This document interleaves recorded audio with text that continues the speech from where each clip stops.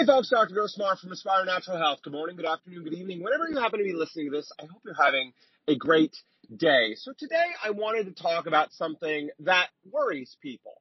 And recently we had someone come and chat with us. They were dealing with long-standing digestive issues, been to a bunch of other doctors, had scopes and tests, and no one had any real options for this person. Just kind of a shrug and, oh, well, I guess that's it for you. And they came to talk to us about whether a holistic treatment plan or a holistic guide in terms of getting something together would be a better option for them. Now, we had a great conversation, but they ended up not moving forward. And so we checked in with them to find out what the issue was, why they had decided that right now wasn't the right time for them, why they didn't want to move forward. And we found that it was a concern that we were going to ask them to remove certain foods from their diet. It was kind of non-negotiable, like life was not worth living if they couldn't eat some of their favorite foods. And this is a concern that we have come up. Like, listen, I don't want to change my diet. I like the way that I'm eating. If I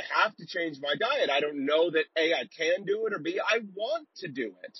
And look, this is a very valid question to ask. Do I have to change my diet if I'm going to do a holistic approach? Do I have to change my diet if I'm going to do a holistic approach? All right, so let's break that question down for us. Now, the first answer is you don't have to do anything. You're an adult. You can choose to do whatever you like. But let's unpack a little bit more. So the reality is that the vast majority of people that we see find improvements in their digestive issues or autoimmunity by making changes to their diet. Now, there are two general changes. The first is eating a healthier diet. Now, if you're eating a lot of junk food, a lot of low quality food, a lot of, poor food, then simply eating a more whole foods based, lower sugar diet is going to generally make you healthier, improve your energy, improve your mood, often improve your skin, generally improve your digestion, make your immune system happier. Like, it's generally just going to help a person feel better. So that is one side. Now, the other side is specifically, in our experience, 8 to 9 out of every 10 people we see, their immune system is reacting negatively to one or more foods that they are eating. So when they remove that food, often they see anywhere from mild improvement in their digestive issues or autoimmunity all the way to complete resolution of their issues. Now, let's be real. Most people don't see complete resolution. About 20% of people in our experience see basically things go completely silent and they go, holy cow, by taking out the problem food or foods, things like it's 110% different for me. Now, most people find moderate to significant improvement by taking out those problematic foods. So first, by eating a healthier diet in general, and then second, by removing problematic foods from their diet, they see things massively improve. Now, are there people, about 1 or 2 out of every 10 people, who go through an elimination diet, who examine, evaluate, test certain foods to see if they're a problem, and find that there aren't any big problematic foods for them? Yes, there are. So it is a real chance that whatever digestive issues or autoimmunity you have going on now, the foods that you are eating are having no oversized impact on what's going on for you. So for those people, yay, that's awesome. Listen, we don't want foods to be problematic for you, but we recognize that for most people, foods are problematic.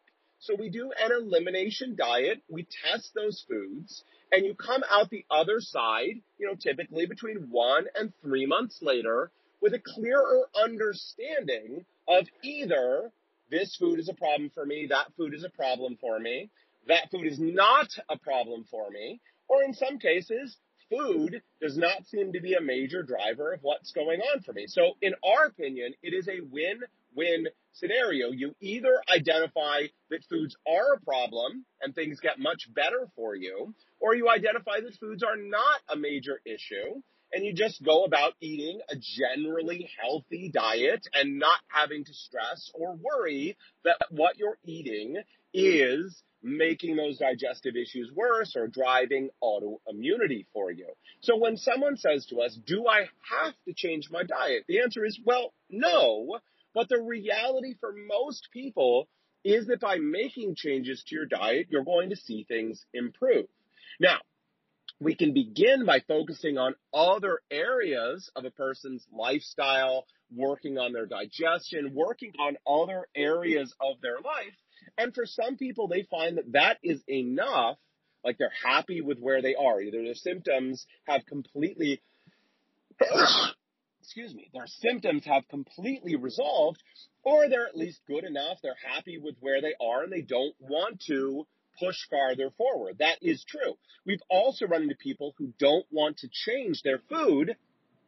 They start working, they start on a supplement plan, they start working in other areas, and they find either minor improvement that then plateaus and they can't get any better, or they find basically little to no improvement. And at that point, they either have to decide, okay, I'm willing to evaluate my diet and work on my diet, or unfortunately, they just give up. Well, this isn't working for me, and they won't continue to work the process. So, two sides here.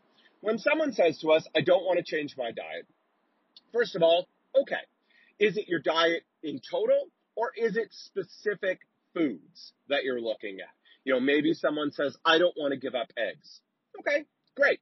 Well, look, let's work on other parts of your diet. Let's evaluate, challenge other foods and see if that's an issue. And let's keep in mind that there's the possibility that eggs or coffee or, rice or any other food that you're eating could be an issue for you. And we can't 100% take it off the board if our goal is to get you to feel great and live a bigger and better life. We can start by addressing other areas and other issues and other foods and see if that takes care of the issue for you. If it does, awesome. No, we don't have to give up that specific food or foods. But if we get to a place where we're trying some other things, we're not getting the forward progress that we need, then we need to be able to consider that food. So does that make sense? In other words, do you have to give up food? No. But if you or someone else is completely unwilling to change their diet, they either need to recognize two things. One, we'll work other areas and see what that does for us. Or two, might recognize this food is a problem for me and I'm unwilling to take it out of my diet. Okay, that's fine. Then we just have to live with the problems that those foods are causing for that particular person. And if you're okay with that, awesome. But at least we have the knowledge that that's an issue. So, bring this all around. Do we have to eliminate foods from the diet? No.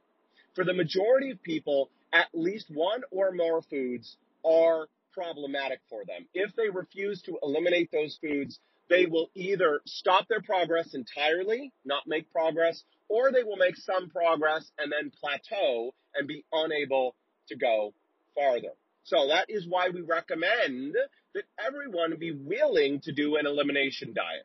What is the worst case scenario? Well, one, you find out, unfortunately, that some of the foods that you really enjoy are problematic for you. I'm sorry, that sucks to find that out. Then, with that knowledge, however, you are empowered because you can decide, you know what, it's worth it. I'm going to eat that food. Great, you're an adult, eat that food. Or you can decide, I love that food, but it's just not worth the pain and the problems that food brings me. So maybe that just becomes my special food that I'll eat once in a while and really deeply enjoy, but take out of my diet. Great. Again, you've learned. Or the other side, 1 to 3 months later, you've followed elimination, you've put in the time and effort to make it happen, and you've come to the conclusion that there are no major problematic foods for you. Wonderful. Then we just want to focus on eating a good, nutritious, healthy diet and move on to work in other areas of a person's life. All right, so I hope that makes sense. Now listen, if you'd like to learn more about these basic principles. If you'd like to learn more about elimination diets and you'd like to learn more about the principles of health and the principles that make people sick, I invite you, please visit us at aspirenaturalhealth.com/book. That's aspirenaturalhealth.com/book. Aspire is an ASPIRE naturalhealth.com/book. And there you can pick up my best-selling book, The Clear Path to Health. I'm immensely proud of it. It is the result of over 10 years of working with people, literally thousands upon thousands of hours of education and learning, and again, literally hundreds of thousands of dollars of money spent on studying and learning and education. And I've taken all of that and distilled it down for you in a simple and easy to read book that lays out the principles of health, the principles of disease. Yes, it also discusses an elimination diet and what a powerful tool it is for us. And you can get it all in this book. All you need to do is go to aspirenaturalhealth.com/book and get it today. All right, folks, that is it for me today. Until next time, take care.